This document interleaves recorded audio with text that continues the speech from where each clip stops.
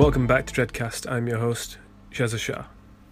This podcast is an audiobook series, a collection of original short stories written and narrated by myself. I'm a 20-year-old student from Britain and I write fiction. I'm not affiliated with any company and I don't have a production team. In fact, I use my phone to record and I edit the audio myself. All of the music, including our main theme, is produced by So Frozen Music, who you can find on YouTube. Check out the links in the description. I've been working on a ton of stuff since the last chapter, which I can now share with you guys. We have a website now, dreadcastaudio.com, which will basically act as a central hub for the show. Here you can find all our social media links to Facebook, Twitter and Instagram, which if you're not already doing so, please follow us to keep up to date on all our recent updates. On the website you can also find our podcast through YouTube, where we'll always have every episode available. Of course, you can also listen to the show on iTunes, SoundCloud, Stitcher and Player FM. You can also help to support the show if you enjoy it and if you want more episodes more frequently. Consider donating to our Patreon or through PayPal. All details are available on dreadcastaudio.com, where you can also find the shop. You can check out our merchandise, which will also help to support the show. If you'd like to send in stories of real-life experiences, fan art, letters, or if you just want to say hi, email us at dreadcastaudio@gmail.com. For business inquiries, email us at info@dreadcastaudio.com. Remember to leave a like or a rating on iTunes, as well as telling your friends to listen. I want to thank everyone for the kind words and the support given for our last chapter. And now, without further ado, our next story. A story about a thief on a train, pursued by police. He pretends to be someone else so he can hide among the passengers, but what dark secrets are they hiding? Will they find out who he really is? Enjoy. Dreadcast Audio presents Interchange. Written and narrated by Shazza Shah. Yeah, okay. It's pretty messed up, I know. Look, I didn't have much of a choice. They were after me. He wasn't even paying attention. It's not like I heard him or anything. No, I'm not like that. I'm not one of those kinds of people. I'm not saying I'm a saint or anything. My hands are red too. He just made it so easy, you know? He was practically asking me to take it. I'd like to say that I don't usually do this sort of thing, but it's become sort of a bad habit. The old man sat there outside the platform gates with his ticket in hand, eyes shut, mouth a little open. The opportunity was like it was God-given. The old man might as well have tied a bow on the damn thing. I knew even then that I couldn't keep getting away with it. I knew that one day it would get me into a kind of trouble that I couldn't talk my way out of. A price that I wouldn't be able to bargain with. But I also knew what would happen to me if they caught me.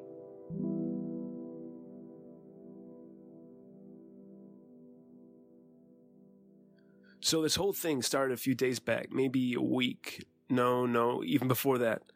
It's all led to this. Let's say I'm not the greatest investor, okay, yeah. I admit I'm not exactly Richard Branson, okay? A few years back, I put an embarrassing amount of money into this networking, It was a pyramid scheme. My cousin got me involved in it, and it wasn't like I was making much as a janitor, even after I sold some of the things that I'd swiped now and then. So hey, why not? I tell you why not. I put a lot of damn money into that scam. They told me I'd make huge profits in no time by signing up other dumbasses like myself, which itself wasn't a problem. I've always been able to talk my way around things. The guys back in England, where I grew up as a kid, called it the gift of the gab. I still got a little hint of the accent if you listen close. We moved to the States, my mom and me, after she was diagnosed. They said it was too late for her, so we left for America so she could be with her family, except they wanted nothing to do with her after she ran away to marry my father, who lived in Britain. They met in college. He left us both too, didn't even try the whole going for a pack of cigarettes from the store thing. Wouldn't have made sense, I guess. He wasn't a smoker. Mom's family didn't know about her condition. She didn't want them to accept her back just because they felt sorry for her. So she took care of me on her own, for as long as she could. There was strength in her, even then. Anyway, I digress. So, I got together some people in my downline who I'd get a cut from. The way it works is you get money from the people under you. The more people under you, the more you make. One problem, though. Long story short, the goods we sold were defective. Cheap, shitty electronics. When our buyers found out, and to no one's surprise, wanted their money back, I went to the guys above me, except there were no guys above me. Not anymore. They were gone. Took the money and ran. Those snake oil salesmen vanished into thin air along with my investments, leaving me with a bunch of angry customers. The thing is, those guys knew what they were doing. They played me. They played us all. Not one trace of them. So I couldn't even prove what they did. Instead, me and a couple of other guys took the fall and had to spend 16 months in the joint. 16 months of my life was stolen from me. When I got out, I didn't have a lot of places or people to turn to. I mean, maybe I could have gone back to that janitor job back at the high school, which I left after my idiot cousin assured me I'd make bank with that scheme. Even if my brand new criminal record didn't screw me out of it, I already had. You'd think the principal would have forgotten my drunken tirade and the warm stool I left on his desk, which fertilized a garden of papers laid there. Yeah, I think that's definitely going to take some time for him to get over. So I met a couple of guys, nice guys, you know? While I was in jail, I mean. If you want to come out of that place whole, you got to get in with the right guys. The first guy, they called him Big K. He had a real mean reputation. On the surface, you wouldn't think that. He looked like a nice guy, big bushy beard, kind of like a cuddly South Asian Santa Claus. But if you so much spoke to him from the side of your neck, or asked him something that rubbed him the wrong way, or maybe he just didn't like the look on your face, let's just say you'd be leaving prison a lot sooner than you thought. Though you wouldn't be going home. You could see the humanity in his eyes just vanish like smoke, replaced with the mist of hunger for violence. Something grew in those eyes. It was like witnessing the conception of wrongdoing, the birth of disregard for man. "Excuse me," he'd say, in a tone that sounded not like he was expecting, but hoping for a reply. His voice was laced with a sort of numbing venom that calmly assured you of nothing good. You couldn't help but feel a sort of isolation, as if it were just you and him standing there. What happened next would feel like a jump through time. In the next few seconds, he'd have sunken his yellow, grimy teeth into your jugular, or as close as he could damn well get, like a king cobra leaping from its nest. The other guy was a real stocky fella. The kind of guy you couldn't really just tell whether he was fat or incredibly muscular, but you sure as hell wouldn't want to find out. They called him Lemon, though I have my doubts whether that's his real name. Nobody carries a baby in their womb for 9 months and ends up naming it Lemon. Makes you wonder, what would a guy have to do to get that kind of name? I couldn't just ask him, obviously, so I asked around. Not Big K, definitely not asking Big K. I asked some of the other guys. Now, I don't know if this is true. Apparently, they call him Lemon because he used to work at a takeout place down Fifth Avenue. He found out that the owner of that place was seeing his sister, his younger sister. So he waited. On his last shift at the place, he waited. They were about to close shop. That creep made plans to see Lemon's sister right after. Lemon called him over and took him back into the kitchen, patiently waiting all that time for the right moment to do with him what he pleased. The guy walked through those doors into the kitchen where Lemon waited. He'd waited enough. He swung at the owner and smashed the side of his face with a hot frying pan, still sizzling with oil, which bubbled and popped.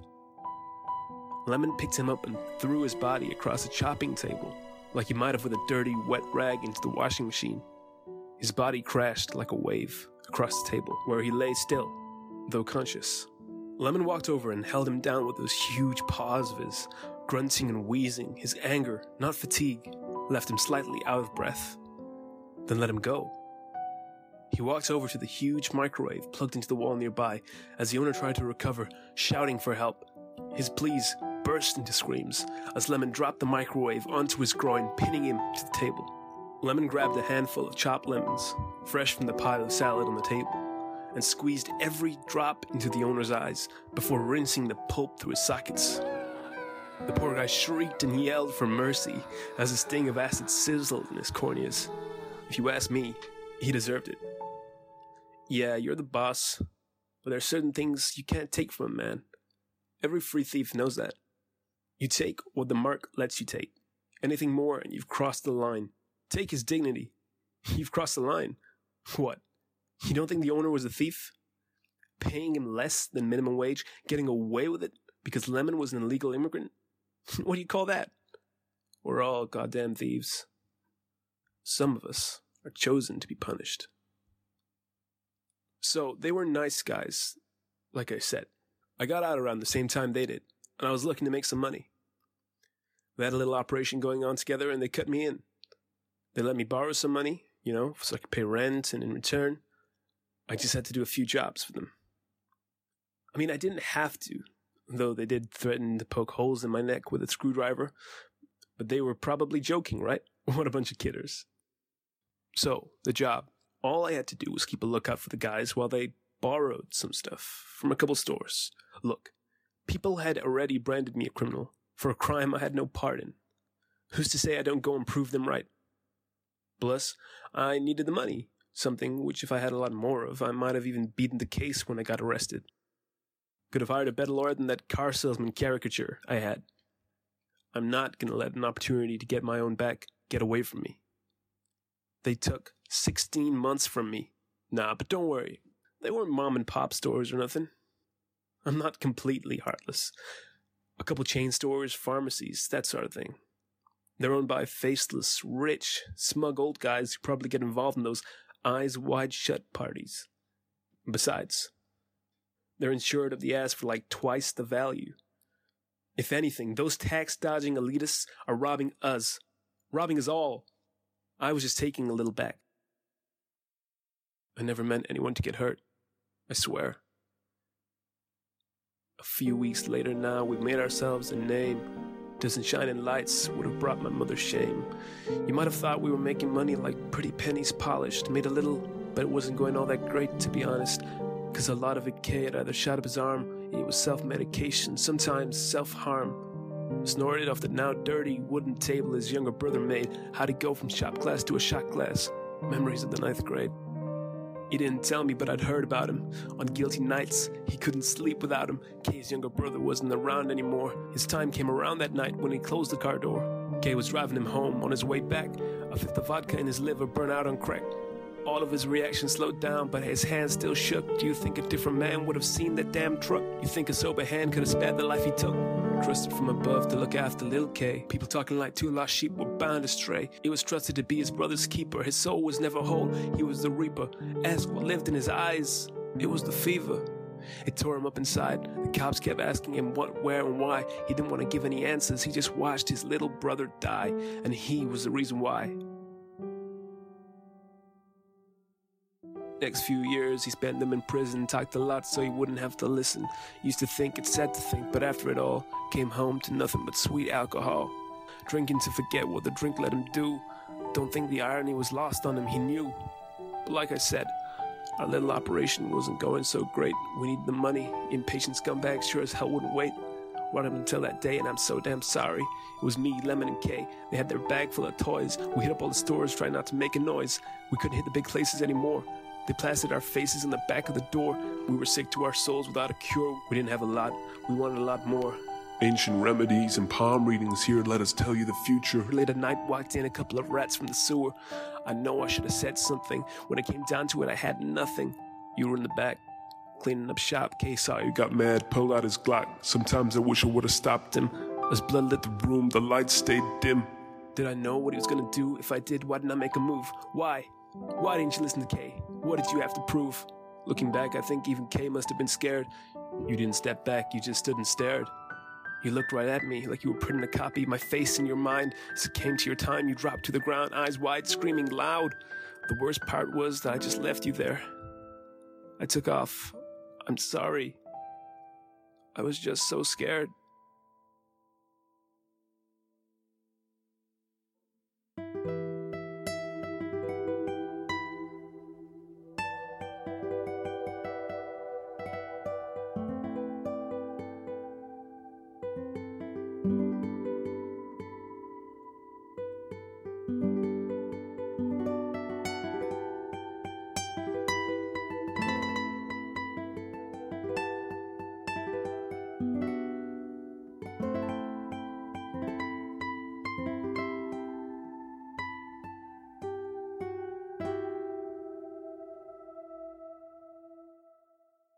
That was the last I saw of Lemon and Kay. I looked back for a brief moment to see them line their pockets with whatever glimmered in that dank old basement shop. The money wasn't a concern of mine anymore. I felt sick to my stomach looking at that poor guy, twitching on the ground, muttering something through mouthfuls of his own blood. You can't smell what that smelled like in the movies, or taste the faint mist of iron that binds to the air. It almost makes me retch just thinking about it.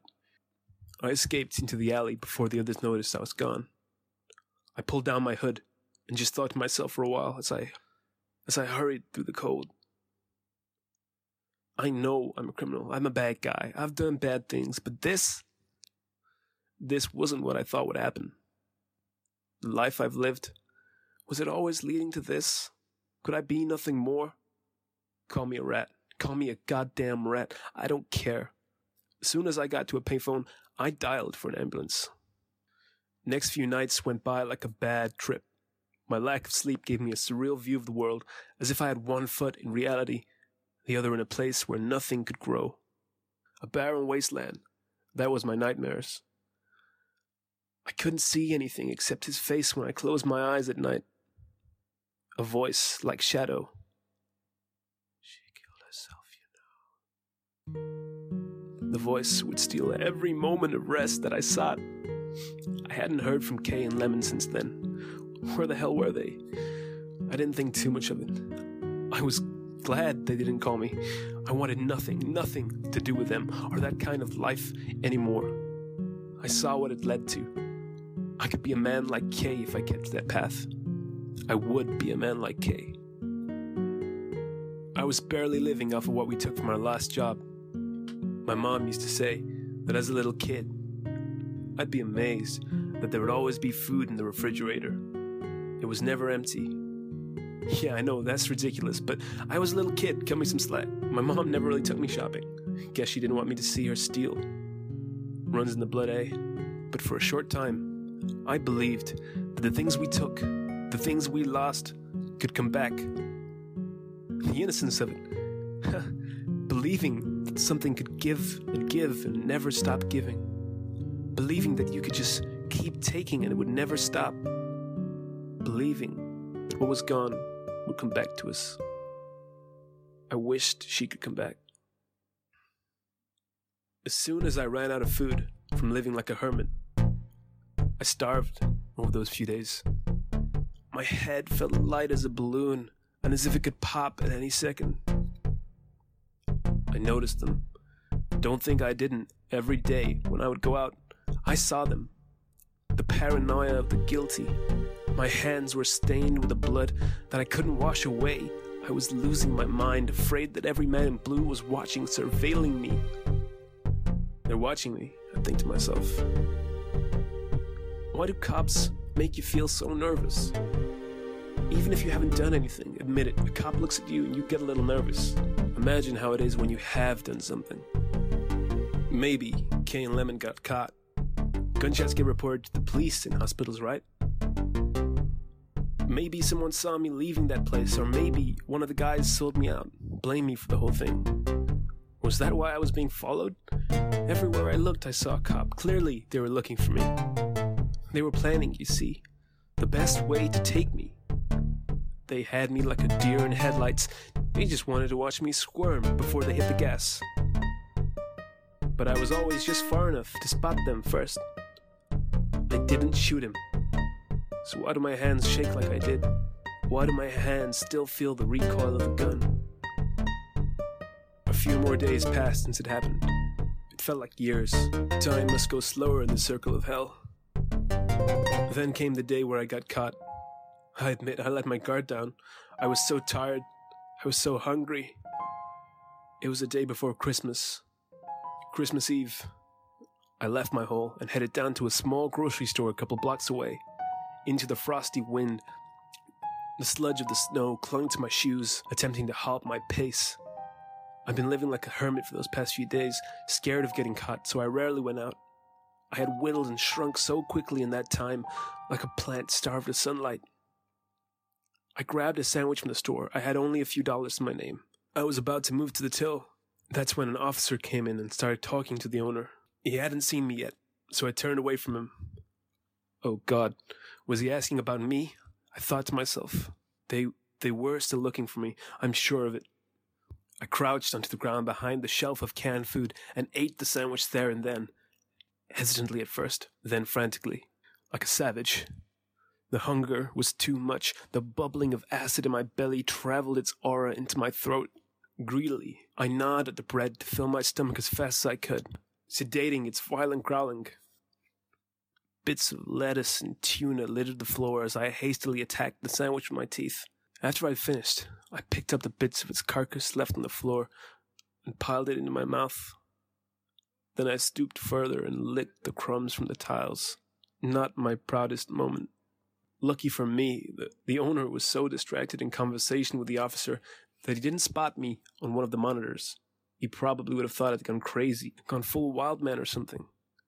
I got up to leave. I'd spent too long there. I headed for the door, but in my haste, I clumsily bumped into a rack of cheap sunglasses. The officer looked right at me, and I looked back right at him. I didn't waste any time and threw the rack to the ground behind me as I ran as fast as I could, tearing through the snow. Hey, wait! Everywhere I looked, I saw more of them. They were everywhere. They wanted to get me, I'm sure of it. I know they were following me. I sped past the crowds of people trying to lose the cops. I looked back and I saw the same one not far behind, looking for me. I needed to get away. I couldn't go back to the apartment. They'd seen my face. They could have probably figured out where I lived by asking the owner at the store. There was no way back, so I headed forwards.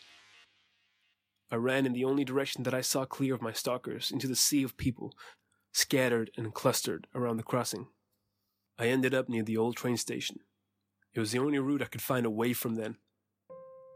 Then I thought this was in my favor. I thought it was my only choice. I knew I had to leave town. I hoped that being so far away from it all would return my sleep to me. I couldn't see any cops around, but I knew they wouldn't be far away. I had to keep going before they caught up. But I couldn't just hop on the train and hide from the ticket vendors when I got on, like I used to when I was a kid. When my mom couldn't afford to pay for us both. Mom. Back in those days, it wasn't much better, but at least I had her. They had barriers now, at the train station I mean. Before you even got onto the platform, barriers, guarded by staff. I stood in the waiting area by the ticket vendor's office, struggling to think of some way that I could get across. You see, when I bumped into that rack of sunglasses and fell, I must have dropped the money I had in my pocket.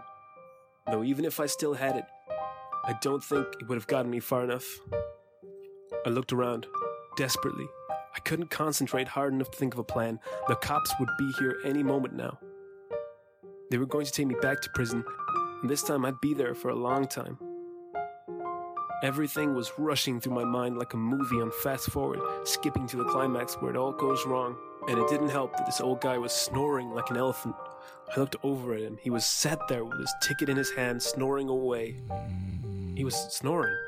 I didn't need a plan. This guy was literally asleep. I could just take his ticket and leave. I know, it was wrong. But he was asleep. He probably would have missed the train anyway.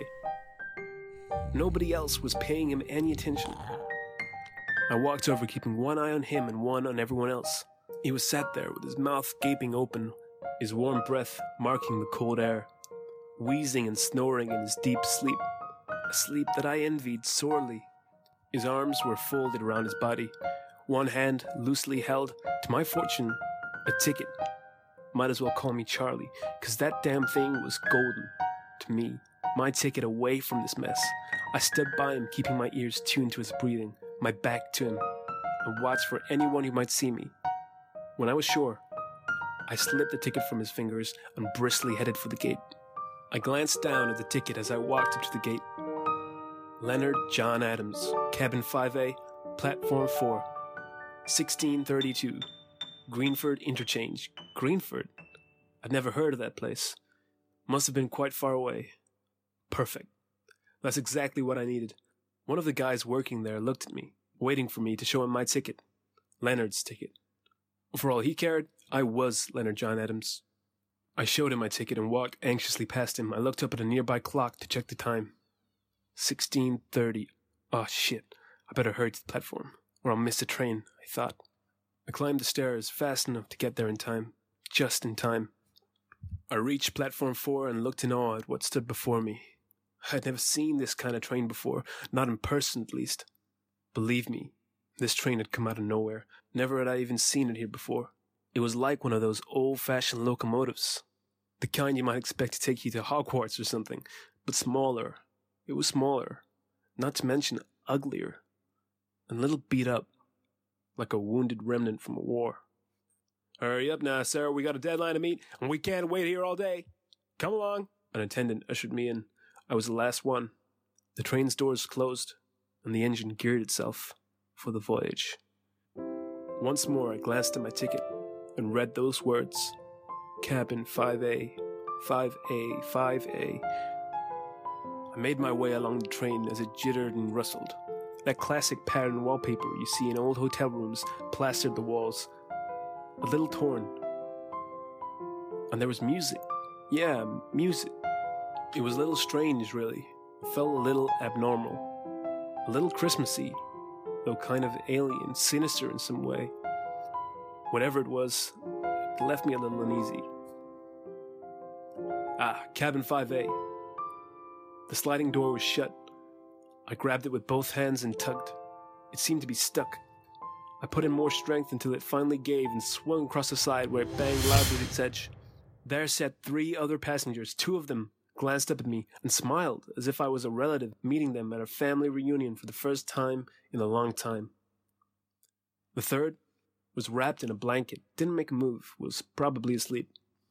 "Leonard, we were wondering when you were going to show up. Made it bloody close, didn't you? The train almost left you behind." One of them greeted me. He was old, and his accent gave him away as a Brit. Not that he was hiding it. He was dressed quite differently, a blackish purple velvet suit that looked like it was from some sort of Victorian aristocrat's wardrobe, pulled through time along with the train. He was expecting Leonard, and for some reason he thought I was him. He must never have met him before. What are the chances of that? Yeah, I guess I was just running a little late. You know how the traffic is in this place. Actually, we don't. We only recently got here. The other day, in fact, we were waiting on our friend to finish the project before we all met up together. Yeah, okay, I see. I need to be more confident if he's going to believe I'm Leonard. Shouldn't be too hard. I've always had to pretend to be someone else at one point or another, haven't we all? To fit the mold, how far have we gone to be looked upon as one of the gang? When they say everybody's special, what they mean is nobody is, and damn you for trying to be. Why can't you be like the rest of us? What makes you better? Be yourself, but don't be better than the rest of us. I've rarely been myself. I can be Leonard. Besides, I have the gift of the gab, remember? I glanced at the other man. He was younger, though older than me, dressed in a suit that wasn't too flashy but spoke loudly about his wealth. He waved his hand to the empty seat across him, asking me to sit. "Oh, yeah, thanks." A short moment of silence passed. "So, Lenny, do you mind if I call you Lenny?" No, actually, I prefer you do. That's what everyone calls me," I responded. Of course." He nodded at the other man. "He prefers Lenny." Okay, that was a little odd. "Oh, forgive us, Lenny. We've been awfully rude. I'm Harry, and this is Baron." "Nice to meet you, Leonard." Yeah, quite, nice to meet you both. I've been meaning to see you guys. I was looking forward to it, actually. Should I change the way I talk? What kind of person is Leonard? Is he like them?" "Brilliant. I, too, was quite excited to finally meet you, Lenny. I've heard a lot about you. Now, Baron and I were just going over some of the details. I'm sure your cousin prepared you adequately on the topic. He'll be joining us in a short while. At the risk of boring you, shall I continue?" "Oh, no, please, go ahead. I really don't mind." Harry looked again, directly into the redden of my eyes. I looked back without flinching. My eyes would not betray me. There could be no doubt that I was who they presumed. "Are you familiar with the Coptic Gospel of the Egyptians?" "Great. History nerds. One of the many classes I flunked." A little. Now, from those texts, along with the passages found in Greece, we learnt a great deal. We have fragmented pieces of what our forefathers foretold. The heretics of the 2nd century burned and bled for what seems like only whispers of him to survive. After the Thetford hoard was uncovered back in Norfolk, where myself and Baron are from, we realized a lot more of his traces still adorn the earth. What they found was fascinating, really, those stones. Actually, I'm sorry, I lied. The man looked a little bewildered and spoke. Whatever did you lie? Yes, I'm a little lost, if I'm honest. I skipped a lot of the reading. I've just been so busy. Had a lot of sleepless nights. I'm sure you can tell. He replied, Lenny, that is not a problem, though please, do not interrupt me when I'm speaking. It's a little rude. A little rude. I guess I need to be more careful with my manners with this guy. I might as well have come out to him that I didn't know a lot. I know my limits. It's better to dilute lies with the truth. Helps them go down easier. Essentially, Lenny, the core of it all is about making the world a better place. That's what we do. We aim to provide order, structure for people, using what we have learned from our past. Yeah, I can get behind that, I agreed. It's a universal ideal. People need routine. They need order. That's why we have governments, rulers, an elite class who tell us what to think. Even in America, the agenda for thought is set and the people follow. Yeah, but at least the rulers are democratically elected, I replied. Are you sure of that, my boy? Why is it that the candidate with the most funding has won every bloody time? Money has become a proof of royalty. You can purchase the nation. Like just another commodity, which, don't get me wrong, I see no ill in this. Man has a need to be controlled. We just believe that the control can come from elsewhere.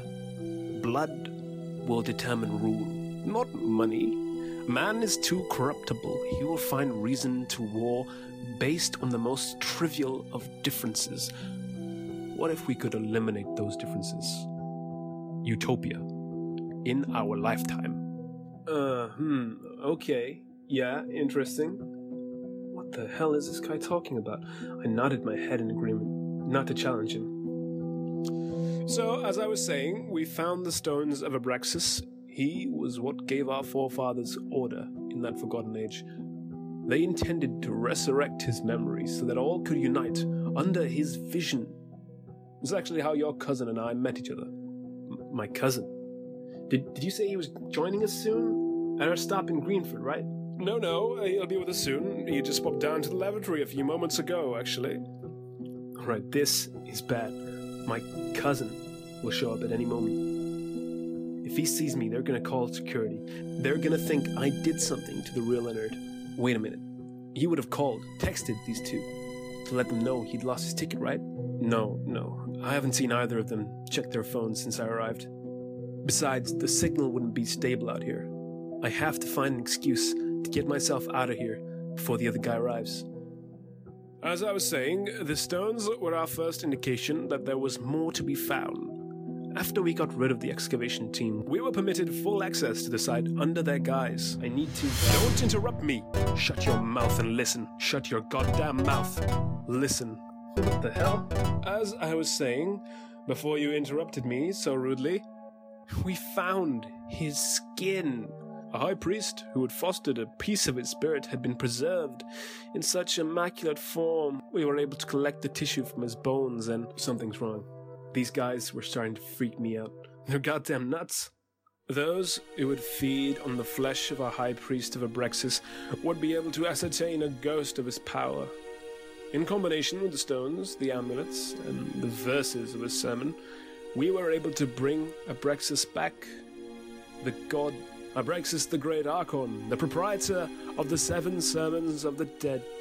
The cause and the first archetype, the first principle. Don't you see how beautiful it would be to look upon his face, to wear his face, an honor. It would be an honor to host even a fragment of his spirit. I need to go to the bathroom. I'm going to the bathroom. I got up as quick as I could and rushed towards the door of the cabin, only to be pushed to the floor by a man who burst through. So glad you could make it, Lenny. As I recovered from the shock of being laid between the seats of the cabin, I raised my head to look up to the man who was sitting wrapped in his garbs, cloaked in silence. I was laid there at his feet. He didn't seem like he was asleep. I looked forwards. I looked towards the door at the man who pushed me down. You're alive? It was him. That guy whose store we broke into that night. The one K shot. There is no way he could recover that fast, let alone live. Where do you think you're going, huh? Do you know what you people did to me? He took hold of his right arm and rolled up the sleeve of his trench coat to reveal a prosthetic arm housed within. It was raggedy and its age showed. That bullet obstructed the blood flow to my arm. By the time I got help, necrosis consumed the tissue. You and your friends owe me an arm. Oh, I do need some help with our project. Perhaps he can lend a hand. Harry cackled like a maniac, though the other stood in quiet anger, like a boiling kettle that could shriek its whistle at any moment. I sprung myself on the floor and stumbled towards the door, hoping to tackle past the one-armed guard. I closed my eyes and charged towards him. He swept himself to the side as if he was letting me through, only to grab me by the hair on my head with his one good arm, sprawling me down again. His strength was remarkable. Harry stood from his seat. If you try to leave this cabin again or shout for help, I promise to you, look at me. Look at me. I will kill everyone on this train. Joseph helped him to his seat. Joseph, the one-armed survivor, walked slowly to my side. Once standing by me, he dug his prosthetic hand into my mouth, planting it like a shovel.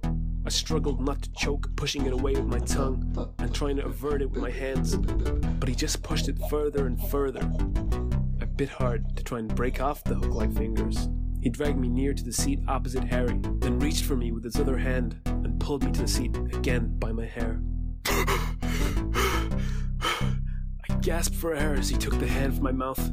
Look, it wasn't even me, okay? I didn't shoot you. I didn't even want to... Boo! Joseph pummeled me across the face with his good hand. He used his good hand because he wanted to feel my nose break under the pressure of his fist. He wanted to feel me bleed, to feel me shudder after each hit. As I recovered, I shook like a junkie before his next high. It was a surge of adrenaline, like dark, twisted ecstasy. After each hit, I begged for a chance to speak through slurred words, but he wasn't here to listen. All right, Joseph, that's enough. We don't want to damage the vessel permanently. Joseph raised his hand away from me. It was dressed with my blood and a little of his. The swelling made it look like a beating heart, lacerated and failing with each beat. Joseph sat down on the seats across mine next to Baron. Directly opposite me sat the sleeping stranger. To his right sat Baron. To his left, there was Harry. I noticed that Harry was holding the stranger's hand. In fact, the stranger now looked as if he was sitting up. He was moving slightly, as if heaving through heavy breath, wandering in a wind that the rest of us could not feel. His cloak covered all except the hand that was held by Harry's. It was thin and grey, laced with black lines for veins that branched across it. His nails looked like they had been removed, though fragments remained. The sloppiness told me it had been done to him, by force. Those few days after the incident, I did a little research in the place we robbed. Why? I don't know. To torture myself? To find some dirt on the guy so I'd feel better? Maybe. The place was one of those voodoo stores, you know? Like where you go for palm readings and all that crystal ball shit. Just another scammer, if you ask me. But that didn't make me feel any better. I rang every hospital, you know? Every hospital within distance of that place, but nobody came in matching his description. What little I could find of him online told me he used to be a history professor who got fired after allegations of some controversial views about race and eugenics. We know who you are. There is no Leonard. Those men following you, they were one of us. Led you right where we wanted you. That man at the station, he was one of us. He saw you coming, propped up the ticket for you to take. So foolish to believe that circumstance would offer you remorse.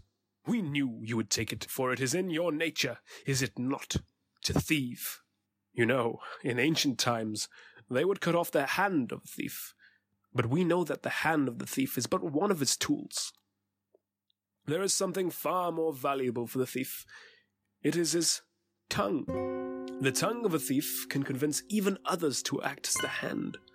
The lies he will tell to protect himself, the tales he will craft to distort a false reality that favors him. I didn't shoot him. I didn't want to rob that store, I swear. I thought it was going to be some franchise multiple. Baron, hold him. I looked to the door and a shout escaped my pup-like lips, though it was strained. Help me, please! Baron dove towards me and covered my mouth with his hands. The leather of his gloves felt nice at first. The cool touch of it calmed the heat of my face. He wrapped himself around me strategically. It was effortless. as if he'd been trained. It was quiet. Harry was stood by the sliding door, pressing his back to it, with his ear leaned against it, listening. Had someone heard me? Or were they coming to save me? I bit down hard, very hard, on Baron's hand. My teeth cut through his gloves and dug into his hand. No reaction from him. I grinded my teeth across his hand. There was blood, but I couldn't be sure if it was his or my own. He was calm throughout it. The door shook. Someone was coming in. The door slid across Harry's back. Is everything okay? And the attendant walked in and paused as he looked at me. My widened eyes crowned by tense, raised eyebrows. A look of pure desperation. Harry slid a blade from under his wrist. It crept through the bottom of the man's jaw, through his tongue into the roof of his mouth. Locking his mouth shut, he convulsed and shook like a fish out of water. Harry pulled the door shut behind him. You see, this is what happens when you get others involved in our affairs. Please, tempt me further. Harry threw the man to the floor as he slowly bled to death in front of me. Baron wasted no time. He ushered Henry to a black duffel bag by where they were sat. Harry smiled and limped towards it. He had a limp. I hadn't noticed before. He pulled out some duct tape and an opaque jar. I want to make it clear. Your lies are poison upon our ears. Why do you attempt to poison us? Have we not been courteous guests? He opened the jar. Now, close your eyes. Baron pulled open my jaw and Harry threw the contents at my face and into my mouth. Baron quickly squeezed my jaw shut and taped my mouth. What's the matter? Too spicy? Family recipes can often be so difficult to recreate. It never tastes like what Mother used to make. My face bled red as the mouthful of spices burned like crackling embers. Now, where were we? Ah, that's right, yes. Now, you see, when you involve others, they become part of our narrative by association. They share the blame, as do you. No, actually, this is a good thing. This is a good thing. Abraxas could be hungry after changing bodies, while keeping his plate warm. Through watered eyes, I looked to the corner of the room. The poor man was being dragged there by Joseph. He was propped to sit in the corner like a children's toy, his head drooping downwards. When it was clear I would otherwise choke to death, Baron let go of me. I ripped off the tape in my mouth, taking some broken skin with it. I spat out the spice and retched. Baron sat nearby and I didn't dare to take a leap for the door again. When he said he'd shoot everyone on the train, I thought of the families sat there, on their way home for Christmas. The kids. And I believed he could do it. I had faith in this devil. It's time you are reacquainted. Harry pulled apart the shawl of the cloaked stranger, unveiling his face. It was Kay. His face painted with a smile strained onto it, as if it had been carved into him like a pumpkin on Halloween. There was nothing in his eyes, no trace of anything, just blackness. Like crude oil leaking from his eyes, the smile deconstructed to a light frown, and his eyes widened to a glare in my direction. What the hell have you done? What have you done to him? Yes, I admit, it's not very pretty to look at, but that's his own fault. You see, the process is not perfect. Not yet. I longed for the honor to house the Grey Gorgon, and for a moment I did, though my body was not enough. He unbuttoned his jacket and took off his sweater. Then he started to unbutton his shirt to reveal his belly. It was corroded. Like it had been bathed with acid. It looked like minced meat. You see, as Abraxas cannot sustain himself, he begins to eat away at the host. By the time we realized this, he left me broken. It requires a young, healthy body that can satiate and withstand his hunger. It's a great honor. Your friend here looks the way he does because of the poisons he has subjected his body to. The narcotics. He has cursed his own being, and it has perverted the glow of Abraxas. God and demon, the being from the sun, without retrograde, always in forward motion. It's a great honor, really. Bring him. Kay, who was wrapped ceremoniously, whispered and pierced the air of the room. Once again, Baron took a hold of me, this time by my neck. He took me towards what used to be Kay. I begged through cries for him to stop. The stench of ash and rot filled my nose as I got closer. Wait, if this is what you did to Kay, what happened to the other guy? Lemon, is he like this, too? I asked the room. You see, Abraxas consumed him when he awoke in this fellow's body. Lemon? How does a man get that name, I wonder? Really, you must tell me.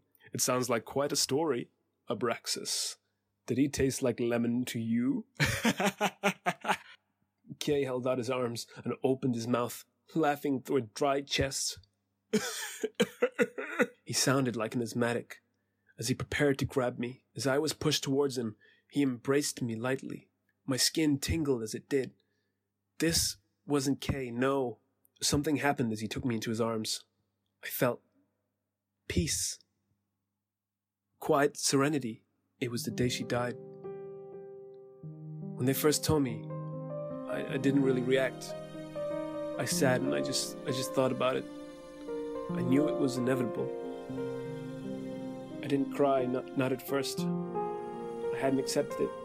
That day, I lay in her bed and forgot. I dreamed with open eyes. A dangerous thing. A life where she could come back to me. Any moment, the refrigerator would be full again. I dreamt of another life. A life where I was someone else. I was a stranger who sat in a train. I sank into the embrace of whatever held me. She killed herself, you know. I snapped out of it. I pushed myself back and looked at Kay's face. This thing's face was wet with tears. Tears from laughter. It burst out a wicked chuckle. I saw hatred and fire in the blank eyes of the beast. Its grip had firmed itself as part of me. It was wrapping around my body like a king cobra. I hadn't noticed while in that trance. But behind me, the others had gathered to recite something, chanting in a language too foreign to me. Harry approached Kay with a knife and sliced into his shoulder, letting it bleed across its chest and down its back.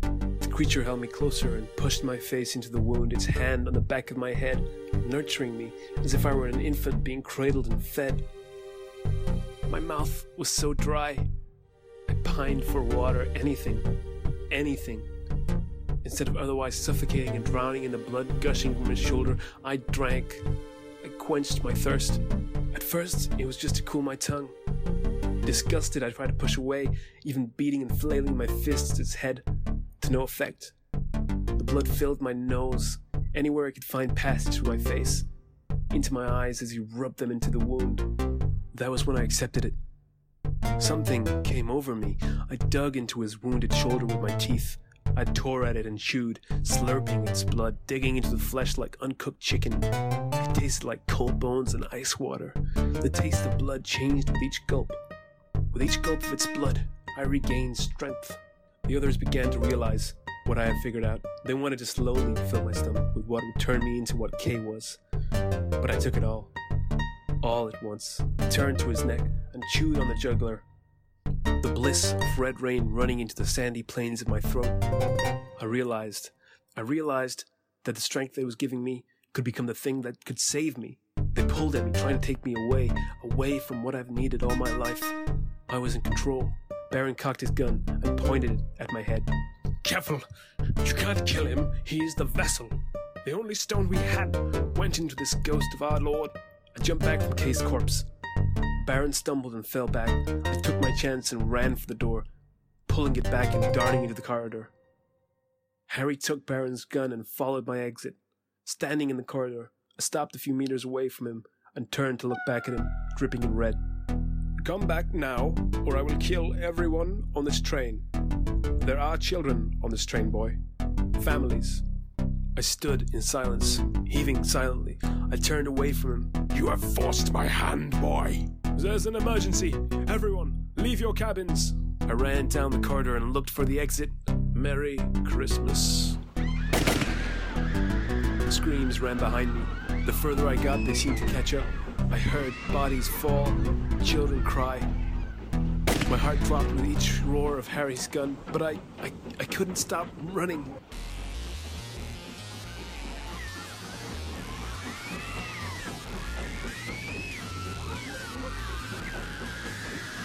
The train screeched itself to a stop as I pulled the emergency brake.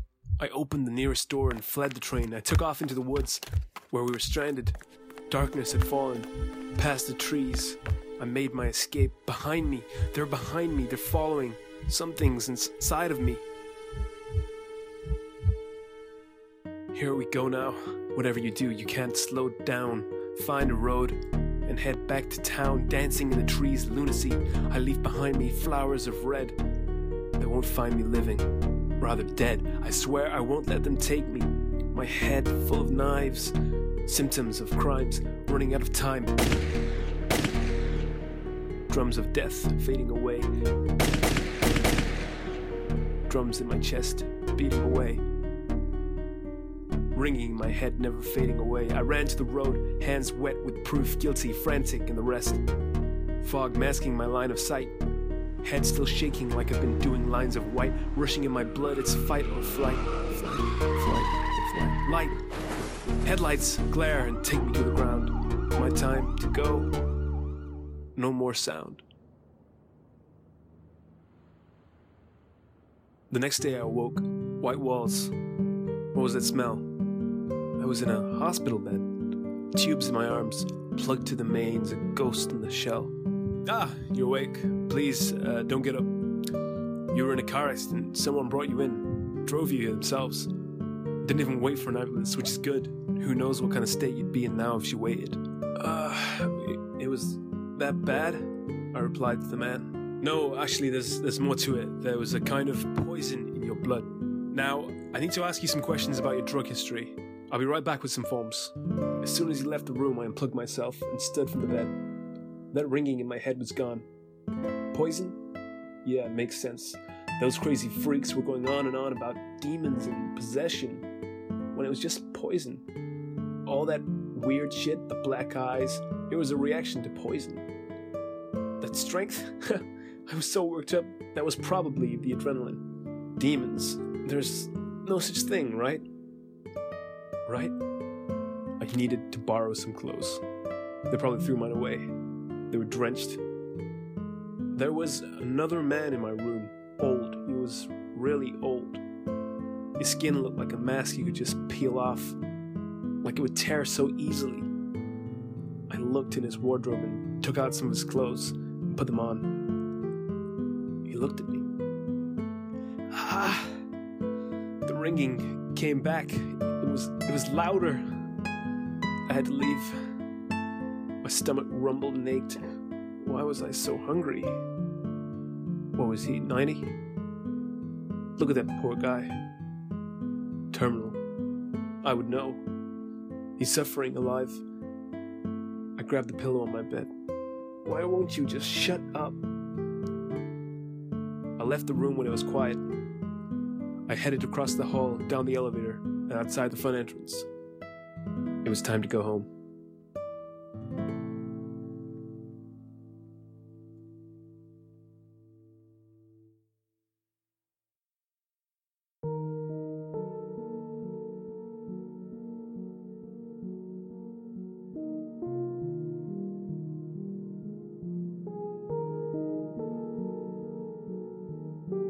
The other day I was thinking about the whole thing.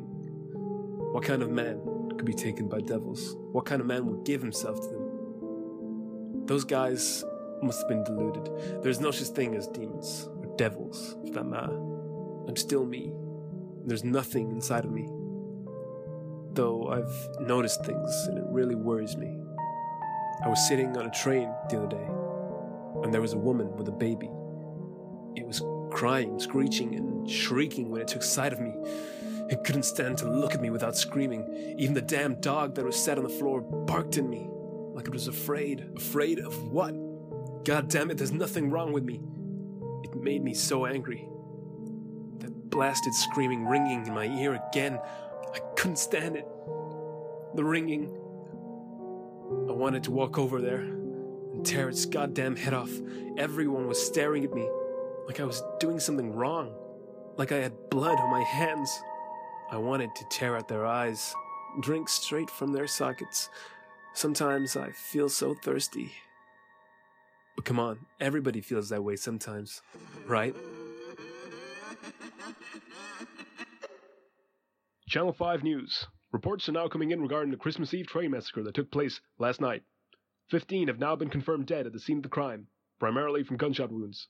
The train was headed to Greenford Interchange. Police are investigating a suspect who had been involved in a car accident in the vicinity of the massacre. At Northley General Hospital, an elderly man, Robert Price, had been discovered to have been suffocated by the man involved in the car accident, who had been admitted for recovery in the same room. From surveillance footage, we have identified his face, though so far he has not been located. Please, if you see this man, contact the authorities. Do not approach him. Now, back to you, Tom.